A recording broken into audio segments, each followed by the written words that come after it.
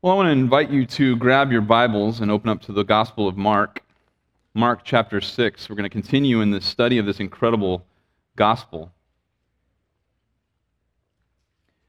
And the story we have in front of us this morning is, again, another story within a story. I'm going to read it here in just a moment. It starts in chapter 6, verse 6b, and it continues on through the end of verse 30. And so to see the story within a story, as we read through this account, you need to notice that it begins with the 12, Jesus' teaching and his commission to the 12 in the first 7 verses. And then in the middle, the bulk of it is devoted to the story of John the Baptist and his commission and how it went with him as he was commissioned to preach the gospel and to preach repentance.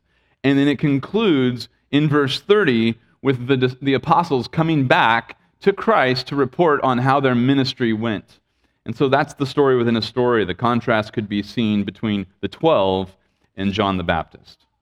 Follow along as I read, starting in Mark 6, verse 6b. Mark writes, "And he, Christ, was going around the villages teaching. And he summoned the 12 and began to send them out in pairs and gave them authority over the unclean spirits. And he instructed them that they should take nothing for their journey except a mere staff, no bread, no bag, no money in their belt, but to wear sandals. And he added, 'Do not put on 2 tunics.' And he said to them, 'Wherever you enter a house, stay there until you leave town. Any place that does not receive you or listen to you as you go out from there, shake the dust off the soles of your feet for a testimony against them.' And they went out and preached that men should repent. And they were casting out many demons and were anointing with oil many sick people and healing them. And King Herod heard of it, and his name had become well known. For people were saying, 'John the Baptist has risen from the dead, and that is why these miraculous powers are at work in him.' But others were saying, 'He is Elijah.' And others were saying, 'He is a prophet like one of the prophets of old.' But when Herod heard of it, he kept saying, 'John, whom I had beheaded, has risen.' For John himself had sent and had John arrested and bound in prison on account of Herodias, the wife of his brother Philip, because he had married her. For John had been saying to Herod, 'It's not lawful for you to have your brother's wife.' Herodias had a grudge against him and wanted to put him to death and could not do so, for Herod was afraid of John, knowing that he was a righteous and holy man, and he kept him safe. And when he heard him, he was very perplexed, but he used to enjoy listening to him. A strategic day came when Herod, on his birthday, gave a banquet for his lords and military commanders and the leading men of Galilee. And when the daughter of Herodias herself came in and danced, she pleased Herod and his dinner guests, and the king said to the girl, 'Ask for me whatever you want, and I will give it to you.' And he swore to her, 'Whatever you ask of me, I will give it to you up to half of my kingdom.' And she went out and said to her mother, 'What shall I ask for?' And she said, 'The head of John the Baptist.' Immediately she came in a hurry to the king and asked, saying, 'I want you to give me at once the head of John the Baptist on a platter.' And although the king was very sorry, yet because of his oaths and because of his dinner guests, he was unwilling to refuse her. Immediately the king sent an executioner and commanded him to bring back his head. And he went and had him beheaded in the prison, and brought his head on a platter and gave it to the girl, and the girl gave it to her mother. When the disciples heard about this, they came and took away his body and laid it in a tomb. The apostles gathered together with Jesus, and they reported to him all that they had done and taught. As I mentioned, this story contains an interpolation is a really fancy word to say a Markan sandwich. It's a story within a story. On the outside, you have the story of Jesus and his commission to the 12. Inside that story, by way of contrast, you have the story of John the Baptist, who was commissioned to go preach and to go and preach repentance. There are some similarities and there are some contrasts, and the parallel is accentuating the contrast. So what's common to both stories is the mandate to preach and proclaim the gospel of the kingdom. Particularly, what's highlighted here in this story is the requirement that we preach repentance. And that's where the parallels stop. The response of the disciples to their commission to preach repentance and the response of John the Baptist to his commission to preach repentance are radically different. If you've been with us through the study of Mark, you'll remember that this was something that's been a part of the gospel ministry since the very beginning. Let's go back by way of a quick review and look at Mark chapter 1, verse 4. When Mark describes the forerunner, John the Baptist, he summarizes his ministry this way in chapter 4, verse 1, after quoting his introduction from Isaiah and Malachi, which talk about this forerunner. Mark himself says in verse 4, John the Baptist appeared in the wilderness preaching a baptism of repentance for the forgiveness of sins. That's a summary on John's approach. That's the summary of his ministry. It can be summarized as a ministry of preaching of repentance for the forgiveness of sins. When Jesus comes along and begins his earthly and public ministry, his instructing ministry, his teaching ministry, Mark can summarize it in chapter 1, verses 14 and 15. He summarizes it this way.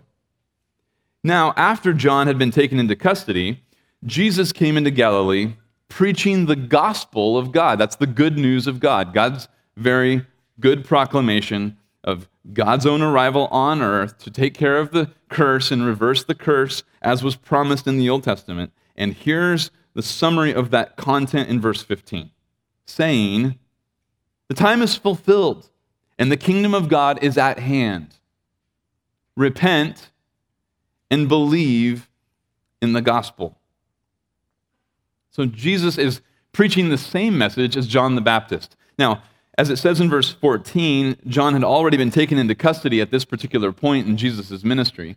And one of the first things he does, as we saw in verses 16 to 20, is he starts to collect disciples in a more formal manner, men who can continue on in the preaching capacity and in the footsteps of John the Baptist, because no matter where the gospel goes, there has to be an articulation of the truth and a call to repentance.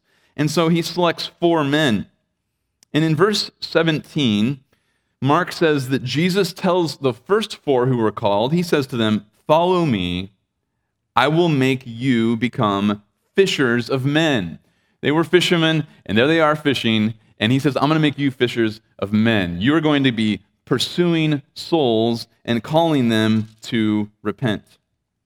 In chapter 2, verse 14, we hear another man get called to follow Christ in this capacity. And his name is Levi. As Jesus passed by, he saw Levi, chapter 2, verse 14, the son of Alphaeus, sitting in the tax booth, and he said to him, "Follow me," and he got up and followed him. And this continues all the way to chapter 3, and if you remember in verse 13, Jesus went up on a mountain, and he summoned those whom he himself wanted, and they came to him, and he appointed 12. The purpose statement of these disciples is so that they would be with him and that he could send them out to preach and to have authority to cast out the demons. And then it goes on to list the 12. And so by this time you have all 12 in a more formalized, recognized, official capacity, and their job is to spend time with Christ, to be discipled by Christ personally, so that they can go out and preach and have authority to cast out demons. And as we've been studying the Gospel of Mark so far, the first 8 chapters are devoted to this shocking identity. He is the Son of God. Mark tells us that in the very first verse. No one seems to get it except the demons. The religious leaders, chapters 1 through 3, they don't get it. The people of Israel, chapters 3 through 6, they don't get it. What about the disciples, chapters 6 through 8? Are they going to recognize his identity? And the very first story in this new section that we're launching in this morning about the potential unbelief or hardness of heart of the disciples, revolves around their commission to go and preach a gospel of repentance. And so when we dive in here in chapter 6, verse 6b, we are looking at their commission to go and preach. In verse 12, it says, they went out and preached that men should repent. John's ministry was one of repentance. Jesus' ministry was one of preaching repentance. And the disciples' ministry was one of preaching repentance. Repentance is a word here. The original word in the Greek is a compound word, and it would basically mean a change of mind. It means to change one's mind, and not in the sense of just to make a better decision after making an arbitrary decision about how to spend your afternoon or where you're going to eat, where you want to eat a meal or make a reservation for an evening. This is more of a complete change of the inner man. It's a change of mindset, a change of heart, a change of the inner disposition. It's a change of life empowered from within. It's a transition that goes from an entirely different worldview, one that goes from how I used to worship. Either I used to worship self and I used to worship creature. Now to repenting would mean to have a change of mind to worshiping something new. I'm worshiping, in this case, of course, God. It's a change of mind regarding purpose, reason for existence. It's a change of mind regarding everything about God, self, world, motives. All of this is changed in our lives as our heart is changed. Repentance is not a change of externals. It's not just a change of behaviors. Of course, without a change of behaviors, there's no repentance. But it is a change of behavior because of a change of the inner disposition that produced a new life.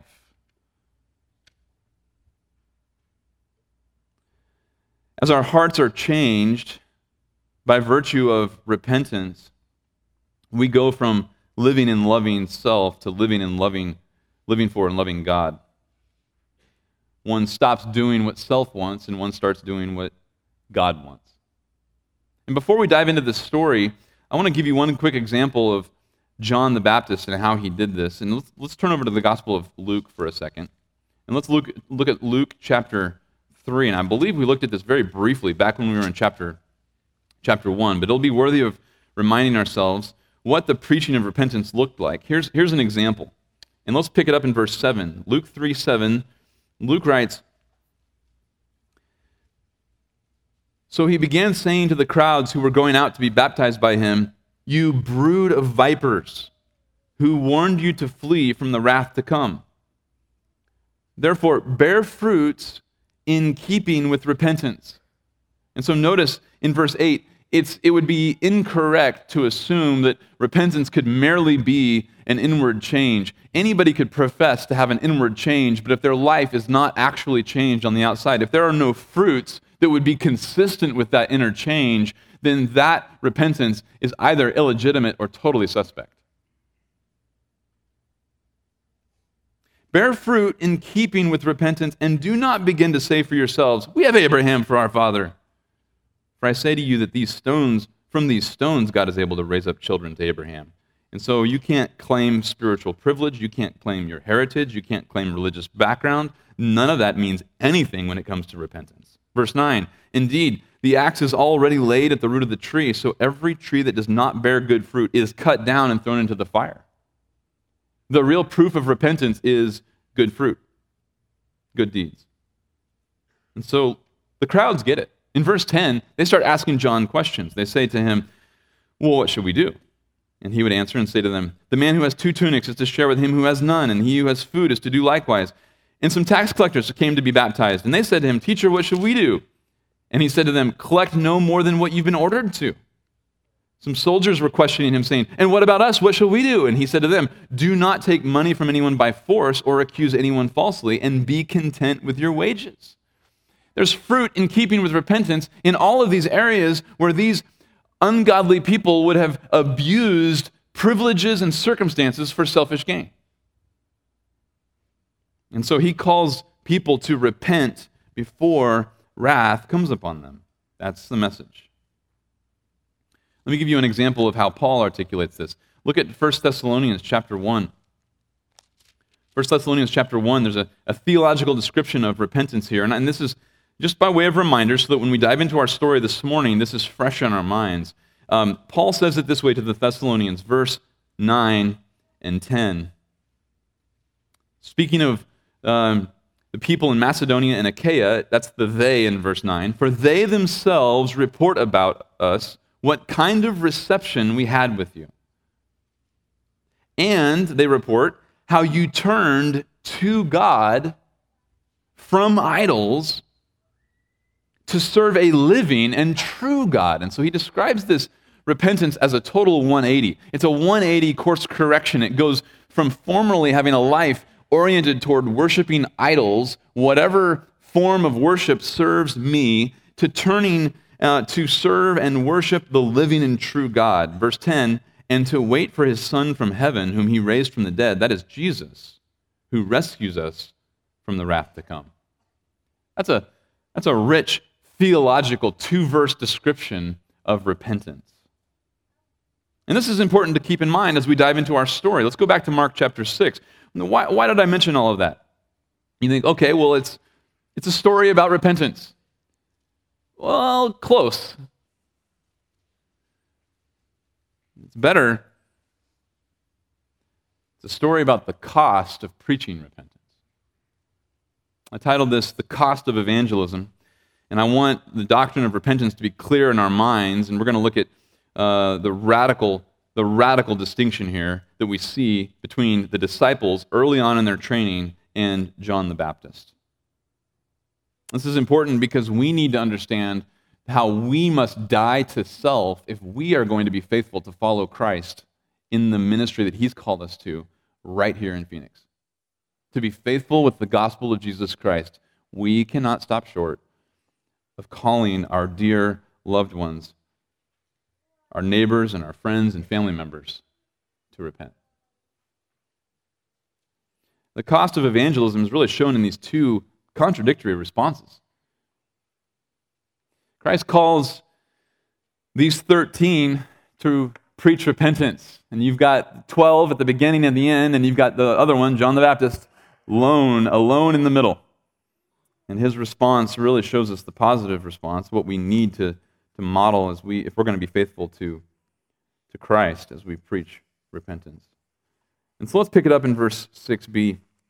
He was going around the villages teaching, and the point is that this is just Jesus' common ministry. He could not be deterred from preaching truth to the lost sheep of Israel, and he sees them as sheep without a shepherd, and he continues to do that. He's been doing that ever since chapter 1.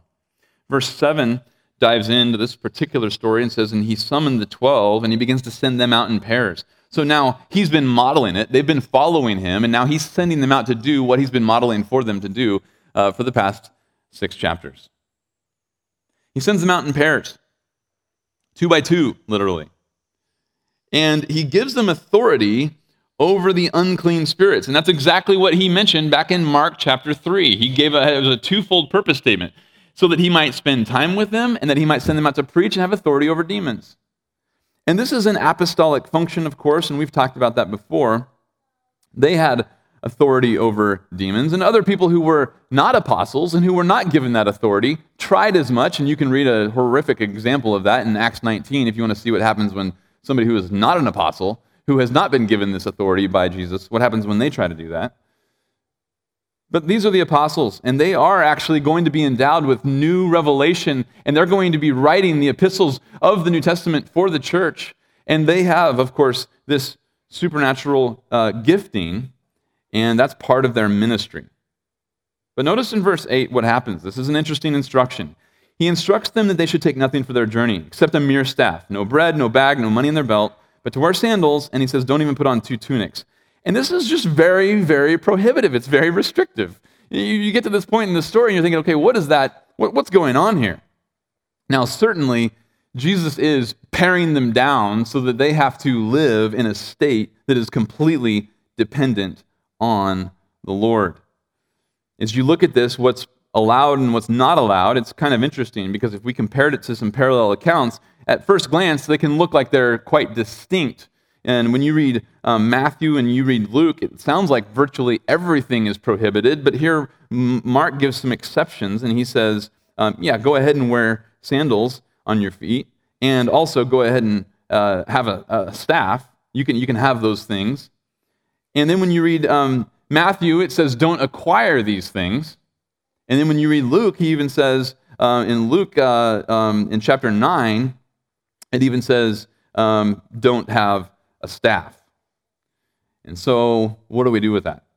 Well, it's actually quite simple to compare Mark with Matthew. That's a simple one, because Matthew actually says don't acquire these things. And so he's describing you're going to go out on this journey, and you're going to go relatively empty-handed, and you're not going to be thinking about stockpiling more provisions or acquiring more resources to make your journey more comfortable. You are going to just go with what you've got and don't acquire all these other things. And so the issue is a prohibition against acquiring. But when you get to Luke, it does get a little bit more tricky because he uses the same verb, and he says, don't take up a staff. And that's actually the same verb here used in Mark chapter, in verse 8.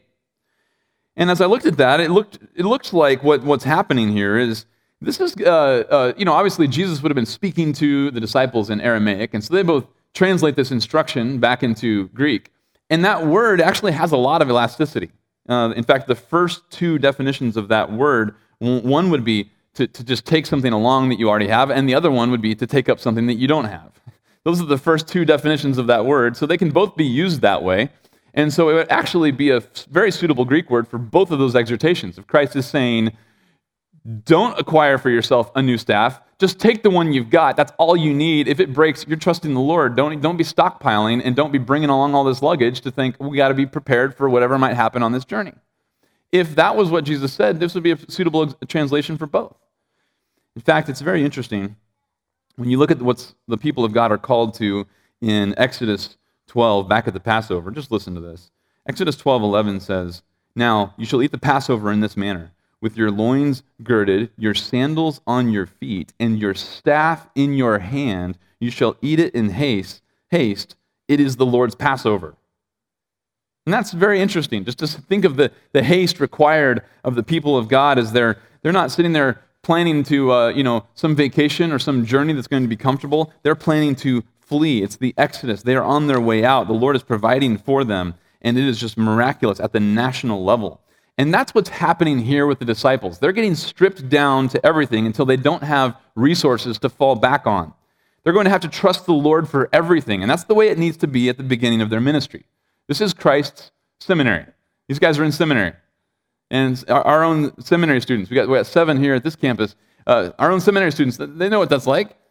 It's like you're sitting there trying to make decisions about how many books you can buy before you've hindered the grocery budget. You're going to be, eating ramen for the last week of the month. And so you're making those kind of decisions, and that's just part of the training. Imagine going on a journey and somebody saying, okay, but you can't bring your luggage on the plane. Okay, no luggage. Well, at least I got a carry-on. I have to trim it down. No carry-on. Oh, no carry-on. Okay, well, at least I can just stick some snacks in my coat pocket. No snacks, no food, no lunch. Okay, I guess I'll be buying everything when I get there with my credit card. No money, no purse, no money, no cash, no credit card. You're thinking, well, I'm going to jump on this plane with nothing but my ID. And that's it? Yeah, that's it. They're going to have to trust the Lord. And this is, of course, not perpetual. If we fast forward to the end of their ministry in the Gospels, like in Luke 22, verse 35, they even ask him, can we bring these things? And he says, yeah, what do you have? And a sword and this and a tunic and everything. Oh, yeah, that's enough. Bring it. And so it wasn't, the problem wasn't having those resources. The issue here is that the early beginning part of their ministry, they're being trained to rely exclusively on Christ. And so now, verse 11, Jesus says, any place that does not receive you or listen to you as you go out from there, shake the dust off the soles of your feet for a testimony against them. This is a symbolic gesture. You understand when the Jews would shake dust off their feet, that was symbol of an unclean region. It was a symbol of something being unclean. And so if the disciples go to a town and they start preaching the gospel, Christ's gospel, hey, God's come to earth. He's Jesus of Nazareth. Repent, the kingdom of God is at hand. Your sins can be forgiven. We found the Messiah. He's here. And that town says, yeah, right. The symbolic gesture then, you go outside, and once you hit city limits, you shake the dust off of your sandals, you shake the dust out of your garment, you shake all that stuff off as a symbol. This place is unclean. They've rejected truth. They are in their sin. I don't care if it's inhabited by Jews. It is unclean. It's like a pagan village from our perspective. And that's their ministry. In fact, in Luke chapter 9, you can turn here if you want. You can look here later if you want. I'm not going to turn here. Luke chapter 9, verses 51 to 56, it describes Jesus on his way to Jerusalem, and he sends the disciples to go make preparations in Samaria, and they don't accept him, and so he has to go make other plans, and he goes elsewhere. And so you can see Jesus even operate according to this principle in Luke chapter 9. Here's some examples of this. Acts chapter 13, verse 50, in Pisidian Antioch, Jews incited the devout women of prominence and the leading men of the city, and they instigated a persecution against Paul and Barnabas and drove them out of their district. I mean, they'd been preaching in the synagogue, and the synagogue began getting jealous when they saw all these Gentiles responding to the preaching of Paul and Barnabas. And so as a result, in Acts 13:51, they shook off the dust of their feet in protest against them and went to Iconium. It was symbolic of their rejection of the gospel. In Acts 18:5, in Corinth, when Silas and Timothy came down from Macedonia, Paul began devoting himself completely to the word, solemnly testifying to the Jews that Jesus was the Christ. But when they resisted and blasphemed, he shook out his garments and said to them, "Your blood be on your own heads. I am clean. From now on, I will go to the Gentiles." And then he left there and went to the house of a man named Titius Justus, a worshiper of God, whose house was next to the synagogue. Talk about salt in a wound. Synagogue rejects the preaching of their own Messiah, and so he's like, "You guys are unclean, I'm out of here," and he goes and hangs out with a Gentile. And that's the symbol. That's the symbolism.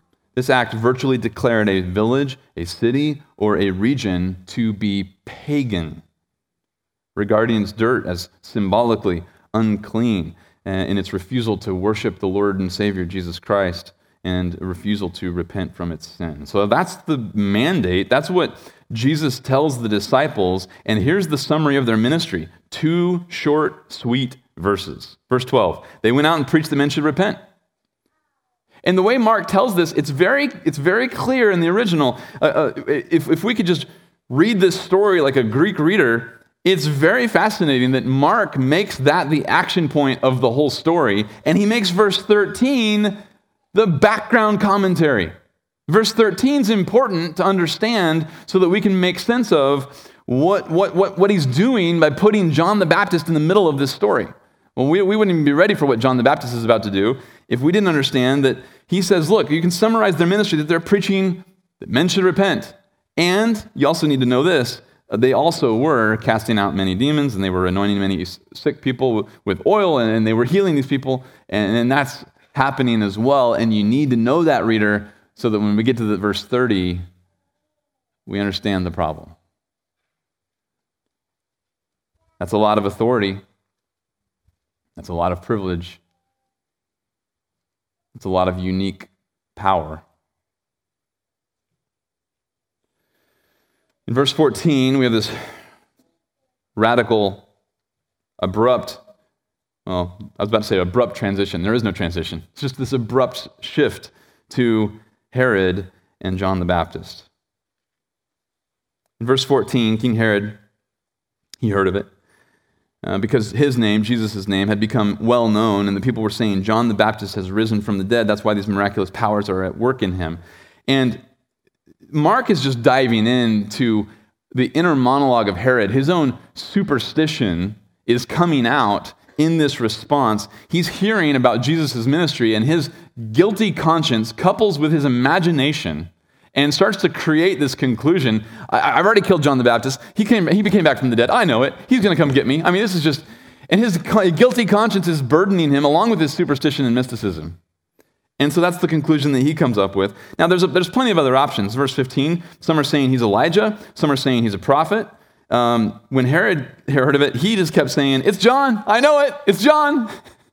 I cut his head off, and here he is doing all this crazy stuff.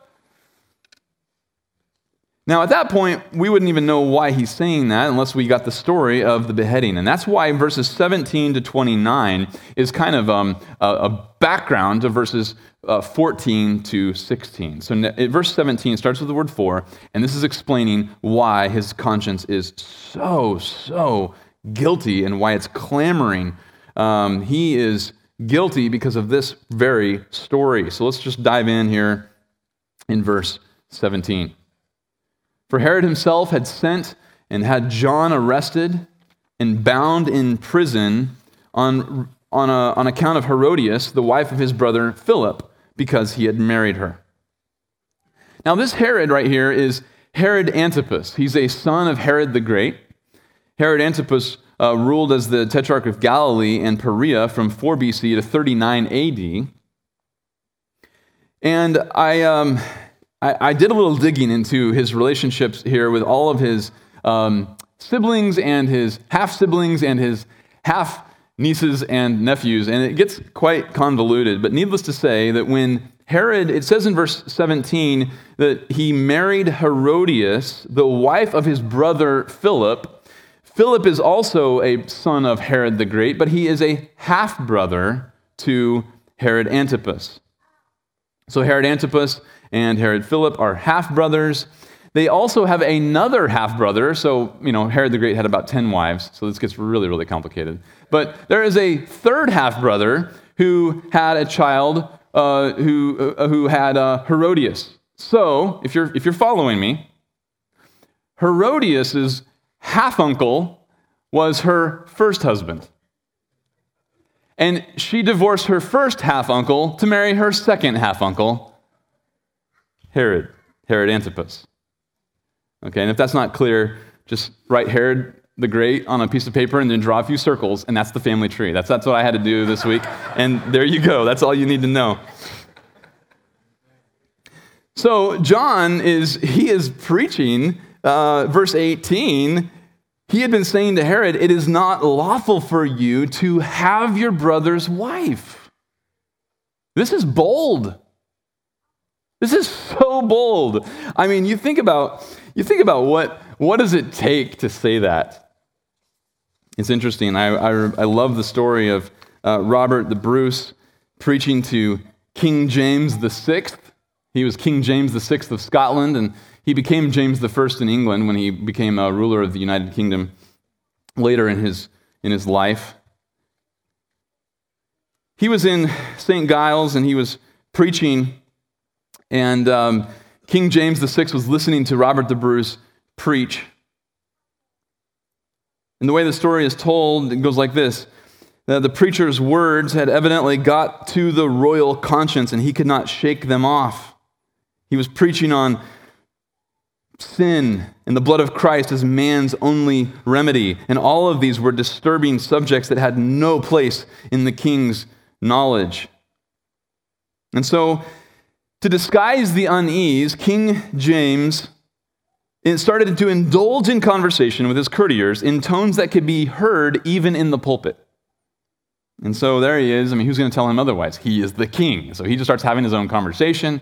He's just like jaw-jacking right there in the cathedral as Robert the Bruce is preaching. On one such occasion, it is said that the preacher deliberately paused until the king was quiet. But when Bruce resumed speaking, so did the king, at which there was silence again in the pulpit. When this happened for the third time, Bruce addressed these words to the talkers.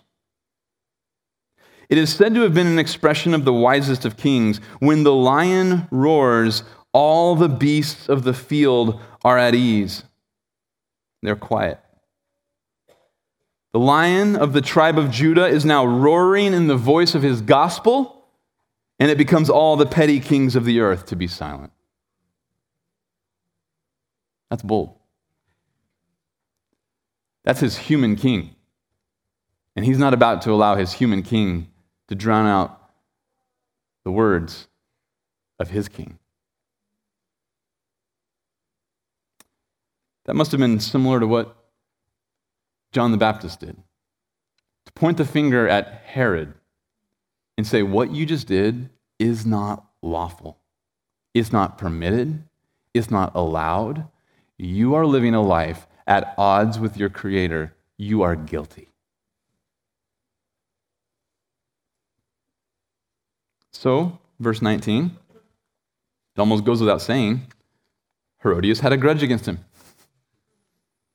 I mean, when you're preaching that kind of message, it is inevitable that somebody that when the gospel puts them in its crosshairs,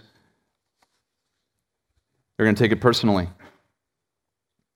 So she had a grudge against him, and she wanted to put him to death, but she could not do so. And this is fascinating. Look at verse 19. She could not do so. She was not able to kill John the Baptist. Well, she's like the queen. I mean, what's the deal? Like, she has all sorts of authority, all sorts of power. Well, it's because of Herod, actually. Verse 20. For Herod was afraid of John. Herod was afraid of John. He was concerned about harming him, and notice the reason why, knowing that he was a righteous and holy man. So Herod had respect for John, even as John is sitting there pointing the finger at Herod saying, you are living a life that is offensive to your maker, you are guilty and headed to hell. He's sitting there saying, I can't argue with the fact that I respect the guy. I mean, everything he says is true. He's probably intrigued by his simplicity. There's something foreign about his lack of manipulation or sophistication. He's just out there with truth. He's not saving face.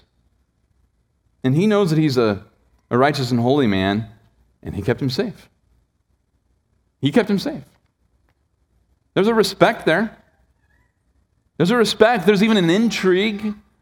He even, as it says in verse 20, the second half of this verse, liked to enjoy listening to him. What's so profound about verse 20 is Mark is explaining to us a little bit of the psychology inside Herod. Verse 20b says, when he heard him, he was very perplexed, but he used to enjoy listening to him. And I even read commentators who said, oh, this is obviously discongruous. You can't even wed these two statements together. There's nothing discongruous about that at all. Well, which is it? Was he very perplexed by what he heard, or did he enjoy listening to him? And the answer is yes. He was very perplexed, and he used to enjoy listening to him. Herod was very perplexed. Herod was in the crosshairs of the gospel. Herod was living a life that was not lawful. It was not permitted. He was guilty, and he knew it. John the Baptist had an ally in Herod's conscience. That's why hearing the truth is very perplexing. But there was also something about the truth of the message, the simplicity of it, and the power of it, and the sheer audacity of it, that was compelling to him. And it was compelling to him, watch this, listen. It was compelling to Herod even without repentance. R. Kent Hughes says it well. Here, John the Baptist and Herod Antipas meet in perfect antithesis. John was austere and simple. Herod was flamboyant and ornate. John was righteous. Herod was a debauchee. John was a man of immense moral courage. Herod was a man who lived in spineless relativity. John was a man who kept his conscience and lost his head. Herod was a man who took John's head and lost his own conscience. And that's exactly right. Herod listened gladly, and the reason was not because he watered down the message for Herod. John was not tickling his ears. He wasn't telling him, whispering sweet nothings, calling it divine truths revealed from God that somehow made him feel better about himself. He wasn't watering anything down. But Herod found it compelling for reasons other than being willing to give up his sin. Herod exemplifies the curiosity, the intrigue, the attraction, and interest to the gospel that can come without willingness to part with one's sins and one's darling little rebellions. and all of our guilt. We might look at Herod and think, boy, this is a sad place to be. He's so unique. Herod is not in a category all to his own. It's quite common for sinners to find a message compelling and attractive, even stimulating, because of its newness or its loftiness. We drive to the Grand Canyon because it's so massive. And then it comes to the preaching of God's word, and there's something so foreign, so massive, so profound, so grandiose. And there might even be things that intrigue and tickle the intellect. There might even be things that aid and abet a guilty conscience, and we feel better after hearing a really sober, profound message from God's word. And we can actually be intrigued and attracted to the preaching of the gospel without repentance. That became proven, verse 21, on a strategic day, a timely day, a suitable day. It was an opportune day for Herodias. That particular day was Herod's birthday. He gave a banquet for his lords and his military commanders, the leading men of Galilee, verse 21.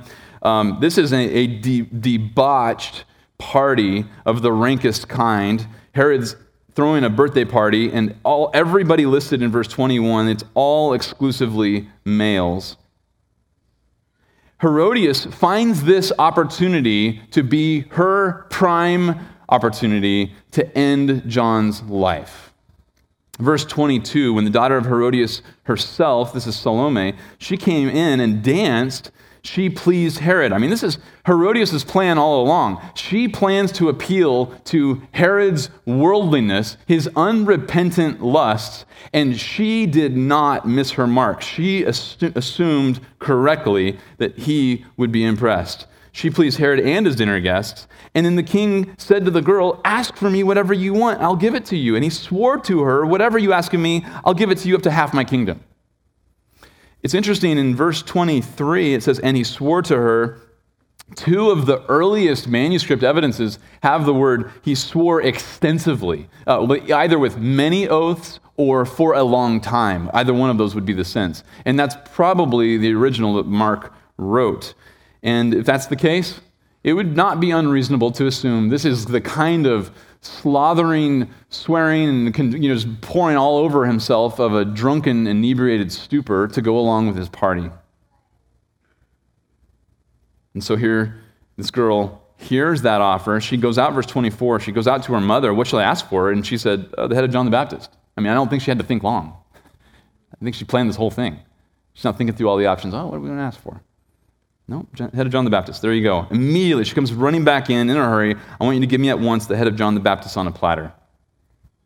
Although the king was very sorry, yet because of his oaths and because of his dinner guests, he was unwilling to refuse her. And so, against his self-loving appreciation for what he got selfishly out of John's preaching, he went ahead with it. There they are in the Machaerus Palace. Historically, that's where Josephus said that he was being held in prison. It's a Herodian palace, a few miles east of the Dead Sea in modern-day Jordan. That's where he was being held, and that's where they would have executed him, and this whole scene would have taken place. And they sent this executioner down to the basement of that structure that's in ruins now. They brought back his head on a platter. He gave it to the girl gave it to his mother. When the disciples, verse 29, when the disciples heard about that, that's the disciples of John. That's John's disciples, not the 12 who were out doing their ministry. They heard about it. They came and took away his body, and his body is even a technical term here for corpse. And they took away his corpse and laid it in a tomb. That's the end of John's ministry. Jesus called him to preach repentance. He called sinners to repent, regardless of who they were, regardless of their rank, regardless of personal cost, regardless of the implications for his own relationships, his own comfort, his own life, his own death. It did not matter. He was faithful. He counted the cost. He had repented of living his life for self. He was living it for God and God's glory alone. Pick up the story of the disciples, verse 30. It's very quick. The disciples gathered together with Jesus. They come back. They report to him. And the one thing I want to point to you about verse 30 that's super important is the order of what they reported. First of all, they reported all that they had done, and then all that they taught. Jesus, it was great. Oh man, there were some demons over in this town. It was awesome. There were some sick people over here, and we anointed them with oil, and we did all this. Yeah, and we taught as well. Yeah, we did some teaching. But man, it was so cool. Who's done this besides like you? And it's just pretty much you and us. It's the 13 of us. We are in a league of our own. You can see early on in the disciples' ministry, there's just this authority, and there's something about even the privilege that comes with serving Christ that is doing something in their hearts. They're seeking and securing significance, and they've got their priorities backwards. As we'll see in the next story, Jesus says to them, "Come away by yourselves to a secluded place and let's rest a while." He wants time with the disciples, and he doesn't even get time in the next several stories because the crowds just keep bombarding him, and his ministry is basically written for him providentially, and he accepts that. But he is seeking to instruct his disciples, and he realizes he's got his hands full getting his disciples where they need to be. They are not where John the Baptist was. What is it about John the Baptist that was so successful? And I want to leave you with these exhortations. What was so distinct about John the Baptist was the reason why he was faithful in this cost of evangelism is because of two things. Number one, he practiced repentance. And number two, then he preached repentance. He practiced repentance, and then he preached repentance. What's so difficult about faithful evangelism is the ongoing, unnatural work of continual need for humility and brokenness that are required for an evangelist. Then he talked about it at communion. Blessed are those who are poor in spirit, spiritually bankrupt. And you hold out all the resources, all that we have to offer that the Lord could use, and we realize, oh, there's actually nothing there. I don't even have an intention I can offer you. I don't even have a resource. I don't even have a gift. I don't even have in fact, all I'm bringing to this equation is liability. All I can offer you, Lord, is lack. That's it. I can find ways to be proud of my own evangelism. How gross is that? Thomas Hooker said, "The heart must be broken and humbled before the Lord will own it as his, take up his abode with it, and rule in it." For us to be faithful evangelists, we need to have our conscience cleansed, we need to have our sin forgiven, and then when we're restored to Christ, as Psalm 51 says, then we will restore sinners and transgressors to your way. Faithful evangelists are broken people who are practicing repentance. This is the only way to avoid complacency that can come from a settled sort of contentedness in our corrupt condition. And if we find ourselves comfortable there, we won't have any more need. Or if we see our need, but we grow comfortable relying on our own sufficiency, our own abilities, we won't actually repent and practice repentance. Thomas Hooker said it this way: humiliation is the utter nothingness of the soul that we have no power. It's not in our choice to dispose of ourselves, nor yet to dispose of that which is another gives, nor yet safe to repine at his disposal. In a word, it is like being engrafted into another stock. It must be cut off from the old plant and pared and then implanted. In contrition, we are cut off. In humiliation, pared, and so fit to be implanted into Christ by faith. And that's what it means to be practicing repentance. The only way John could have pulled the trigger to be faithful in Herod's face to say, "My king, I say this with all respect to you, you are not lawful. You are living guilty before your God." The only way he could do that, the only way he could live in prison content for 2 years is to have been practicing repentance. And then and only then can we preach repentance. I remember one time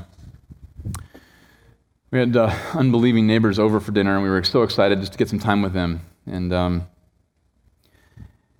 My wife and I had prepared a meal. We sat down at the dinner table and we started talking. And I think I had prayed, if I remember right, I think we had prayed that we'd be able to have normal, natural conversation that would talk about truth and be able to minister to them in something profound and hopefully useful, because we knew that they did not know Christ. And the Lord answered that prayer. It was like they kind of started asking me about church, how things are going at church, because this is about 15 years ago. I was a young pastor at the time, and so we started talking about church and started talking about how I became a pastor, and I started telling them my testimony, and I'm just thinking, this is so sweet. The Lord just paved the road to have this conversation, and so there we were, and I had the privilege to be able to boast in Christ, and this is what I was doing, this is how I was living. The Lord just got a hold of me, and it's just incredible, and the gospel is so amazing, and I can't believe I get to be a Christian, and I get to serve in the church. And kind of finished the story, and my friend says, that's great for you. And the conversation just continued on. And I'm sitting there staring at that response. That's great for you. And I was very grateful because I believe it genuinely had the opportunity to boast in Christ, who saved me from my sins, and he awoke me from spiritual death. I'm so grateful for that. I boasted in that, got to brag about that. That's great. And then he says, that's great for you. I'm thinking it's hearing, like ringing in my head. I'm like and the conversation just kind of meanders away. And I'm like, no, I want it back. What was I lacking? I was lacking repentance. No, friends, actually, it's not okay just for me.